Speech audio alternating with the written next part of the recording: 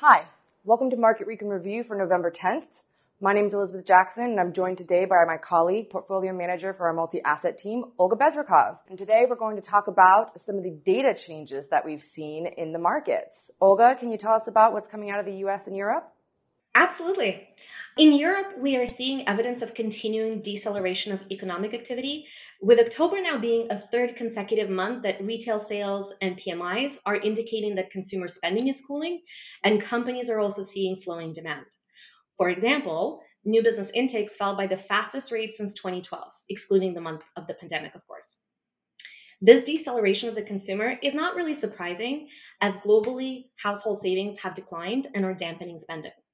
Of course, the risk is that this is happening at the same time as businesses deal with borrowing costs that have doubled or sometimes nearly tripled this year. Going over to the US, all eyes are on employment. Overall, it looks like hiring is slowing. We've seen the payrolls come in lower than expected a week ago, with wage growth decelerating as well. What's important, though, is that layoffs have not picked up yet. Initial jobless claims that came out this week have held relatively steady, but the small pickup in continuing claims may be signaling that it's getting a little bit more difficult to find employment. This, together with the tick up in the unemployment rate from last week's report, is suggesting that the US labor market is softening, though it is notable that it's coming from historically tight levels. What's also interesting is that we're seeing a similar trend in Canada, where the IV PMI is still in expansion territory, but job creation is softening and inventories are ticking up. Interesting. Sounds like a lot of coincidences all happening together. What has been the market reaction given the data that's coming out of Europe and the US, even Canada? It's been really interesting because the market has shrugged off the cooling economic data. And instead, it looks like the market participants are focusing on the dovish comments from the FOMC and the decision to keep rates steady last week. So it's all about interest rates. We've seen a pretty dramatic reversal in equity and fixed income performance, despite some of the volatility over the last couple of weeks. Equity markets, for example, are up mid to high single digits since October 26, while the 10-year US Treasury yield has dropped about 40 basis points since it touched the 5% level in mid-October. This certainly has been reprieve for the downward pressure on assets and beneficial for the 60-40 portfolio, and of course reflects expectations that the Fed is likely done with the hiking cycle.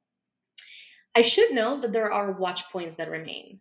While very high yields can be dangerous as they increase the risks of a hard landing, a sharp fall in yields and a rise in equity markets would loosen financial conditions, working against what the Fed is doing and impeding the ability and the efforts of central banks to bring inflation back down to target. So if we see yields overshoot and get too low, the Fed might have to step up the hawkish rhetoric. This may mean that the markets could be stuck or range-bound for the next little while, leading to potential for continued volatility over the coming months. So it's been about inflation rates for a while now. What should we expect going forward? Yeah, so I think that what we're seeing is, and I've said this before, the long and variable lags of the impacts from the monetary policy inaction. And the reaction from market participants is what they decipher and what they digest from the shifting data and looking at the falling inflation, but also slowing economic data points. What we're watching is that on the employment side, which we've touched on earlier, we're looking for the signs of further softening.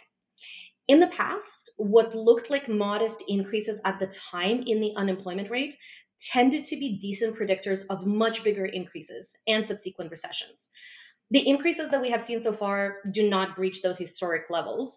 So we're not really there yet. We're not running for the hills, but we are conscious that the probabilities of a recession over the next 12 months remain basically a coin flip.